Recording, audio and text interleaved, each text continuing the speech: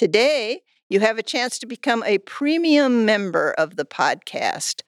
Click one of the premium membership levels, and you can get everything from a free book by an ag arts artist to free postcards to extra bonus interviews to the chance to have a piece of writing critiqued by me and a free workshop or reading by Mary Swander. So go to those show notes, scroll down, and click to become a premium member. Thank you so much for your support.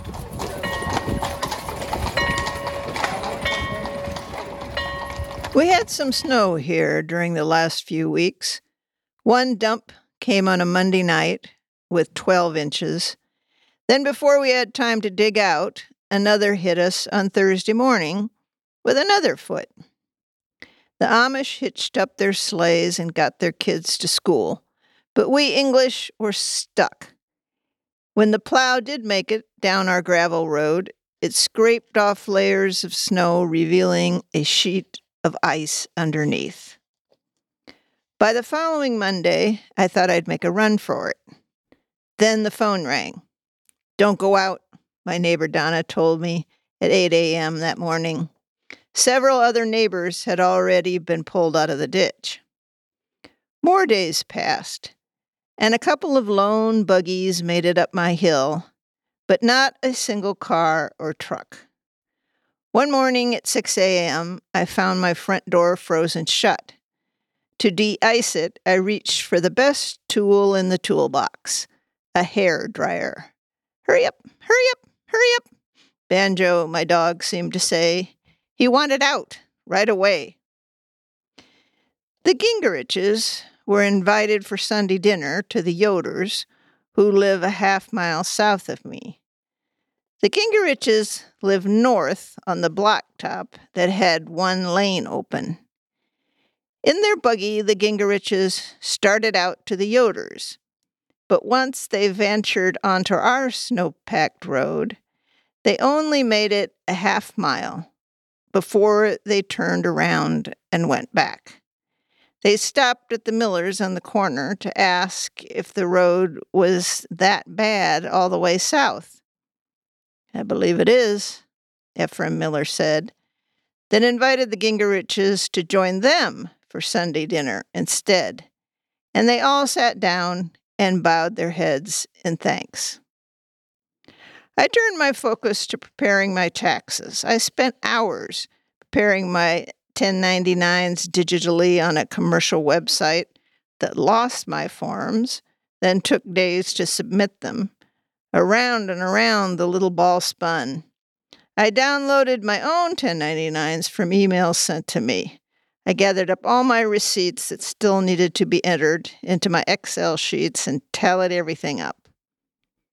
Then, when the 25-mile-an-hour winds finally stilled, I pulled on my studded boots, ventured out the door, and tried to shake some of the snow from the branches of the trees in my windbreak. They were so loaded down, I thought they would break. Job accomplished, I decided to check on Donna next door. The drifts were so high that she couldn't see out any of her windows. And of course, her car hadn't been out of the garage for days. I thought I'd find her curled in her recliner by the wood stove, reading a book, a cup of hot chocolate in hand. Instead, she bent over the wood stove with a long fork with a hot dog on the end. "I know how to live," she said, and pulled out a whole bag of marshmallows. "These are really good with the hot dogs." Donna licked her fingers. "I have a freezer full of meat, so I could last months here, living on meat." Once her camp-out picnic was over, she fixed herself a steak and popped a Coors. So today's show is about spirits. Spirits here and abroad. Spirits in a can or jug, or spirits in the air that come back to haunt us. So lean back, relax, enjoy the beauty of the winter, and let's raise a glass together.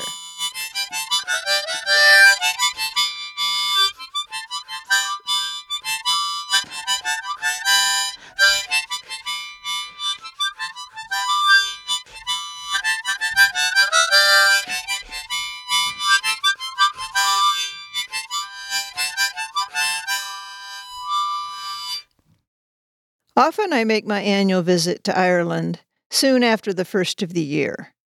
At that time in Iowa, the snow is usually drifting shut the pasture gate, the wind shooting down through my parka to anesthetize any little inch of bare skin. Why in the world are you coming to Ireland at this time of year? My Irish friends ask. To them, the weather in their country is miserable, with steady rain and wind spraying ocean water up against the sea wall. In the mid-19th century, the famine Irish were urged to emigrate to the Midwest in hopes of claiming free land. When they got here, they were astonished by the cold, and they would have turned around and gone back home if there had been a there. The Scandinavian immigrants thought the Irish lazy, huddled around the hearth in the winter. To me, winter in Ireland feels like spring. The temperature usually holds around 40 to 50 degrees. A few bricks of turf in the fire take the chill out of the room. You can relax with a cup of tea and forget you've ever heard the word blizzard. But I don't come to Ireland for the weather. I come for the landscape, the literary tradition, the folklore, and most of all, for the friendship and the crack. Crack means anything fun, from an old-fashioned joke to a dance or dinner party. Crack inevitably contains banter and repartee. An evening of socializing can be crack, and a person can also be crack. Someone is deemed good crack if they have a sense of humor, can recite poetry, tell a story, perform music, dance or sing, all while interacting with a group of others.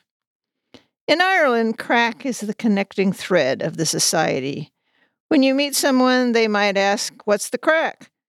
The phrase can mean anything from "How are you?" to "What's the gossip?" A person that is great crack is great fun or company. Minus crack means you would have more fun waiting in a doctor's office reception room. Someone devoid of crack might as well lie down on a mountain road alone and surrender to the elements. Years ago, some of my Irish friends moved to Switzerland. There, they were surrounded by the Alps in an affluent, well-maintained, well-run country. In a year, they moved back to Ireland, taking a financial hit. No crack in Switzerland, they explained. Crack was derived from an old English word crackion, to make a loud noise or to brag or boast. Crack. Then it meant the sound of thunder or the crack of a whip. Both Robert Ferguson and Robert Burns used it in the 1770s and 80s. But the Irish eventually claimed it, spelling it their way, solidifying its meaning as a sense of fun, and firmly incorporating it into their vocabulary. So there's nothing I love more than arriving in Ireland to a dinner table of folks telling stories and filling the air with crack.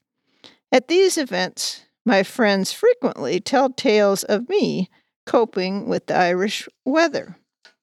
Once I had been offered the use of a lovely cottage on the Renville Peninsula, a stove set up in the middle room, the walls lined with books of classical poetry. The place had rested at the bottom of a slope, down a lane, just a slight distance to the sea. All had been readied, and I yearned to trot down that lane and set up my writing desk.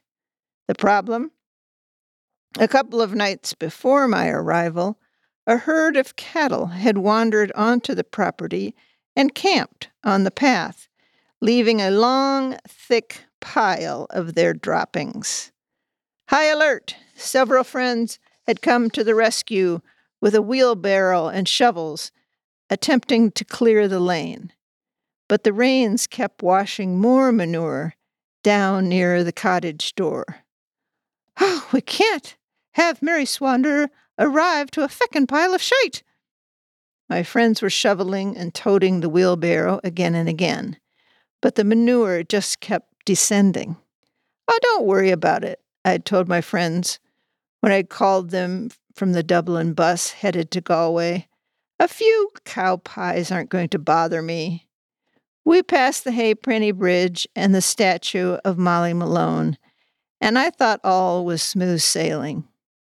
"Nothing phases her," my friend had said at the dinner party.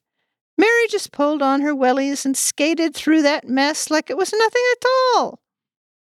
And then the whole table fell into a hilarious round of good crack, stories about literal and figurative piles of muck. The stories began quietly enough, our knives and forks dug into our lamb shanks and potatoes. Wine glasses were filled and filled again. In my mind, Molly Malone wheeled her wheelbarrow down streets wide and narrow until she found my lane. She joined the cleanup crew, but even Molly couldn't keep up with the cascading dung. Dessert was served. Teacups rattled. Then, in a brown paper bag, out came a bottle of poteen, potent Irish bootlegged whiskey. Poteen was a traditional, value-added product of the Irish countryside, made from barley or potatoes. Small farmers could make enough money with poteen to pay rent to their British landowners. The Brits tried to tax the liquor, but had a hard time tracking down the distilleries that were hidden in the sides of mountains, often on a lot line, so no one knew who really owned the hooch. In 1661, King Charles finally banned the spirits and simply drove the liquor further underground. The bottle went round the table. Shot glasses appeared. One tiny whiff of the stuff sent my body reeling. "Oh, steady me. Take me back to Buggy Land. Cockles and mussels. Was I still alive? Alive-o?" Now my friends were toasting the new year. Oh, it was going to be a flip of the flippin' calendar. She was a fishmonger, and sure was no wonder. Good crack. For so were her father and mother before. Mighty crack. Cockles and mussels. I slid down the narrow lane of my brain and alive, alive-o, into a pile that was nothing you would ever find in Switzerland.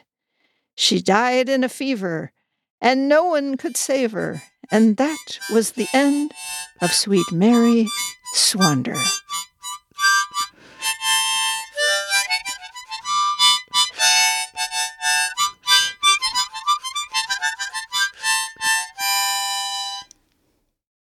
And now we have John K. Corliss singing a beautiful tune called Noreen Braun. It'll just break your heart. He learned it from his relatives in County Galway, Ireland. And he's here today to sing it to you. There's a glen in Old Tyrconnell. There's a cabin in the glen, where lived a fair young maiden who inspired the hearts of men. She was handsome, hale and hearty, shy and graceful as a fawn.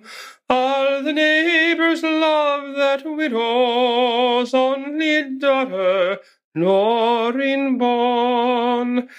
Till one day there came a letter with her passage paid to go to the land where the Missouri and the Mississippi flow. Very soon she had things ready, and next morning at the dawn, that old broken-hearted mother parted with her Loring-born. Many years that mother waited, till one morning at the door stood a handsome-looking female, costly were the clothes she wore, saying, "Mother, don't you know me? Sure, I've only caught a cold, but two scarlet spots appearing on her cheeks, a story told. There's a grave in old Tyrconnell, where the wildflowers sadly wave. There's a poor broken-hearted mother kneeling o'er a lonely grave. Oh, my Noreen, she is saying, it's so lonesome since you've gone. 'Twas the curse of emigration brought you here, my Noreen born. So fond youths and tender maidens, ponder well before you go from your humble homes in Erin. What's beyond you'll never know. What is gold and what is silver when your health and strength are gone?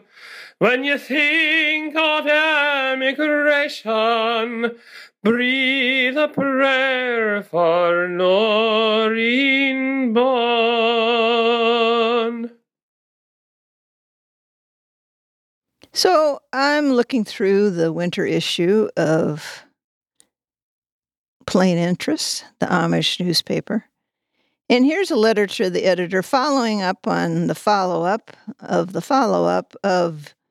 the question of why we wake a person when they die. And Rudy asks, I would like to comment on some questions concerning a tradition in letters to the editor, November issue. I too have wondered why we keep up such a tradition if we don't know why we do it.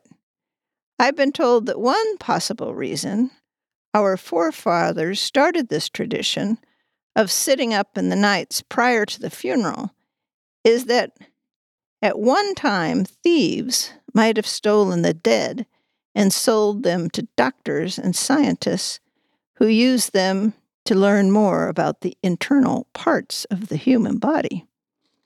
Okay, well, that's kind of creepy. Thank you, Rudy. And now, moving on here, page 7, 8, 9, 10, 11.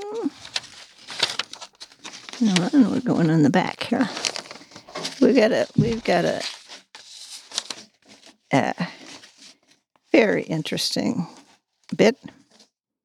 Little box set off. And this is by a Yoder who wrote this. And we have a certain love for poetry in Buggy Land. And a lot of you have written really, really good bad poems in the past. And here kind of interested me with this call. No matter where you are at with poetry, this is for you. Yes, even if you do not like poetry, we can still use your help. We might even pay you. All you need to do is write us a note stating that though you don't like poetry, you are willing to help us. If you are in one of the other groups, poetry lovers, readers, or writers, but have never written poetry for plain interest, we'd like to hear from you also. Just tell us what category you're in, and you will hear from us. We are looking to replenish our poetry files And instead of having a poetry contest, which we didn't want to do, we are taking this way to do it. It may be odd, it might not work, but we're going to try it. To find out what it is, you need to write us. To make this more manageable for us, we ask that you include a self-addressed stamped envelope. We don't know what the response will be, but suppose there were 100. How long would that take to stamp and address 100 envelopes? Thank you in advance for doing one. Okay, so poetry haters and poetry lovers, get busy. Get that self-addressed stamped envelope in the mail. And now, turning toward the penultimate page here, I found an ad that I thought just might save America right now. It's called Locke's Harmonica Hotline, and the phone number is given there. And there's all sorts of information where you get hotline-only harmonica specials and more.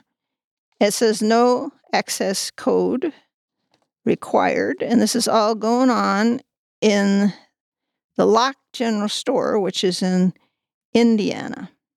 And you can call and write for a free catalog. I thought, a harmonica hotline. Yes, we do. That could solve all the problems that we use hotlines for, but this involves a harmonica. My parents were draft dodgers. My father stayed in the Navy Reserve after serving in the South Pacific in World War II. Upon his release, my parents married, lived near Chicago, and had 2 small boys. Then the Korean War broke out, and my father's unit was getting called up. My mother was pregnant with me and couldn't bear the thought of widowhood with 3 children to raise alone. So what can we do? My father asked. Move, my mother said. To where? My father had a job in Chicago, and they lived in a rented basement of a summer cottage on the Indiana dunes. In the post-war economy, jobs weren't easy to find, and housing was even more difficult to locate. We'll go back to Manning and move in with my folks, my mother suggested. And you'll drive to Omaha and look for a job. Soon they were on the run to western Iowa, where the population was sparse and the call for reservists low. Western Iowa had provided cover for the likes of Jesse James, Bonnie and Clyde, and John Dillinger. Why not the Swander Gang?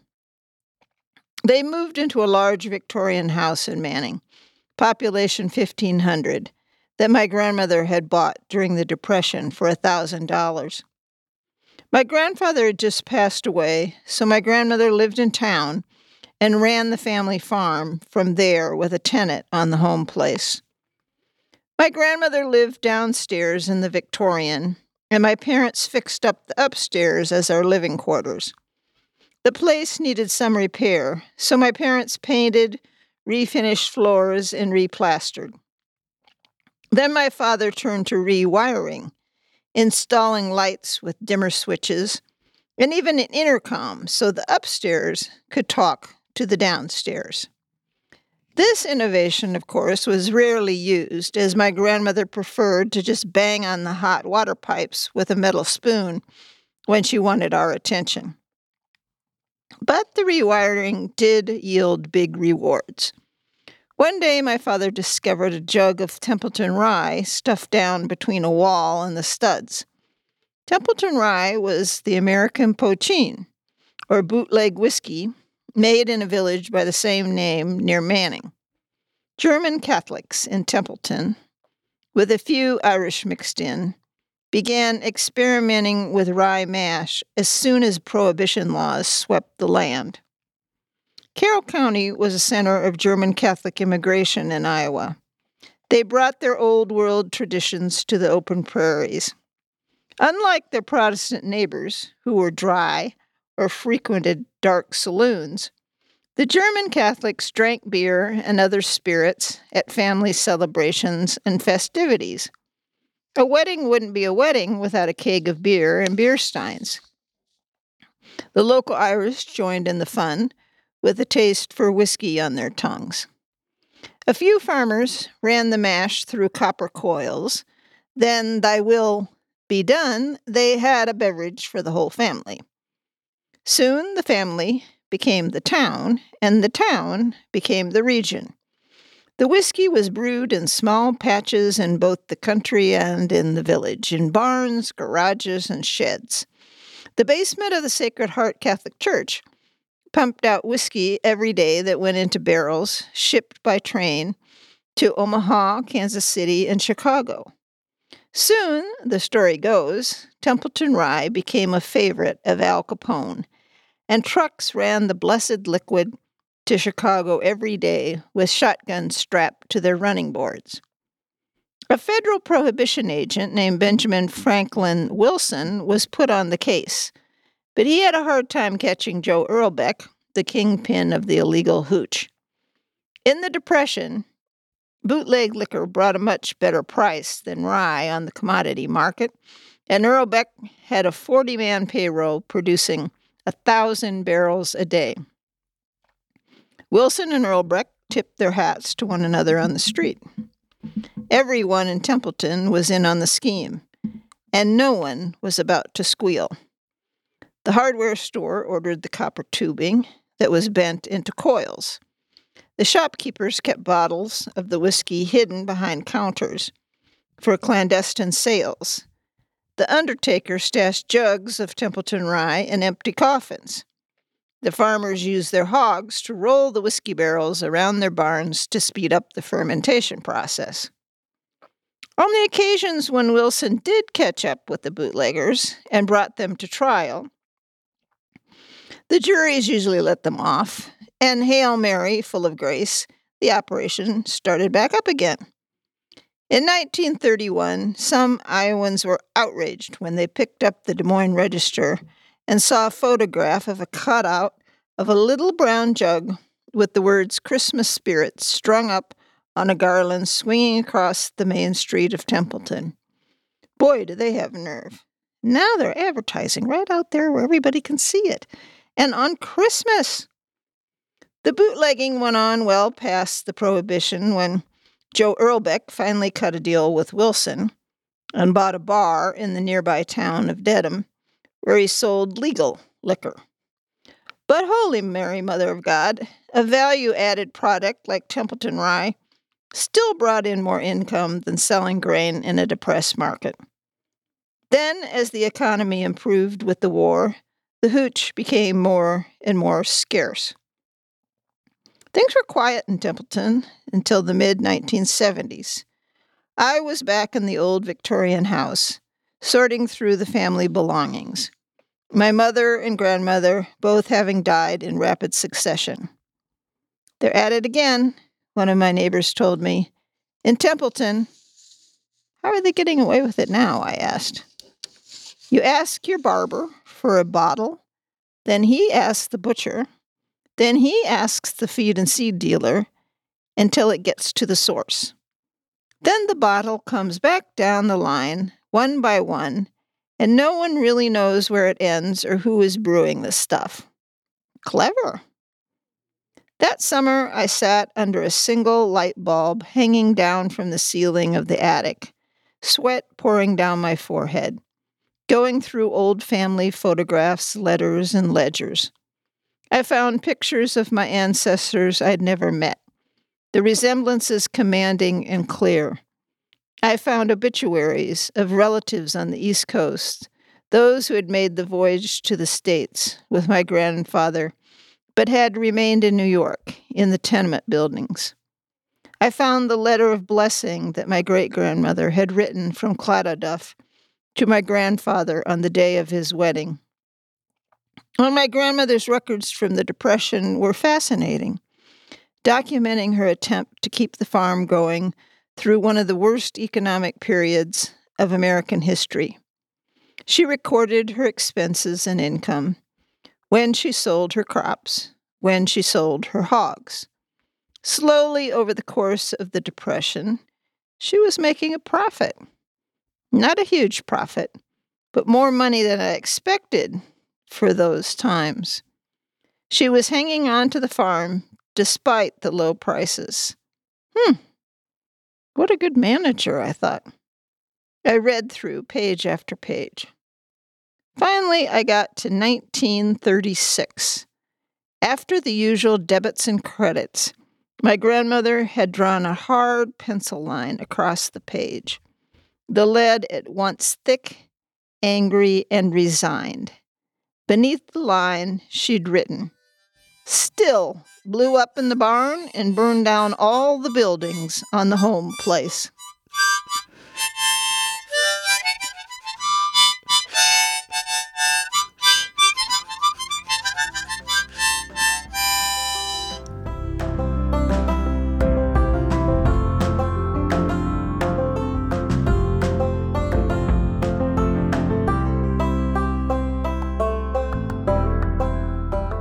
I'm happy to announce that Buggyland is now part of the Iowa Podcasters Collaborative, a group of podcasters creating content related to news, culture, and more. We're organized by the indomitable Robert Leonard. This group arose from the Iowa Writers Collaborative under the leadership of Julie Gamick. Here I've joined the ranks of so many talented writers, including Pulitzer Prize winner Art Cullen, Douglas Burns, Laura Bellin, and Dama James. The Writers Collaborative is a network of Substack pages, each writer in his or her own realm, but all linked together. I've created 2 Substack pages. On the first page, Mary Swander's Buggyland, you will get transcripts of Buggyland monologues and interviews, photos, and extra commentaries. On the second page, called Mary Swander's Emerging Voices, you will read young, diverse writers commenting on current social justice issues. Please subscribe. It's free, or if you care to, you can donate some money at substack.com. substack.com. And that brings our episode to an end. We were produced by Rick Brewer of Brouhaha Audio Productions in our studios on Main Street in sunny Freemartintown. We had support today and would like to thank the Centipede Fund, the Iowa Arts Council, the Werner Ellithorpe Fund at the Oregon Community Foundation, and the Callio Levine Fund, and all of you who have sent us individual private donations. We welcome your support. Like and follow us on Facebook and Instagram. Subscribe and never miss a podcast. Become a member or simply go to our website, agarts.org, and hit that red donation button. See you next time.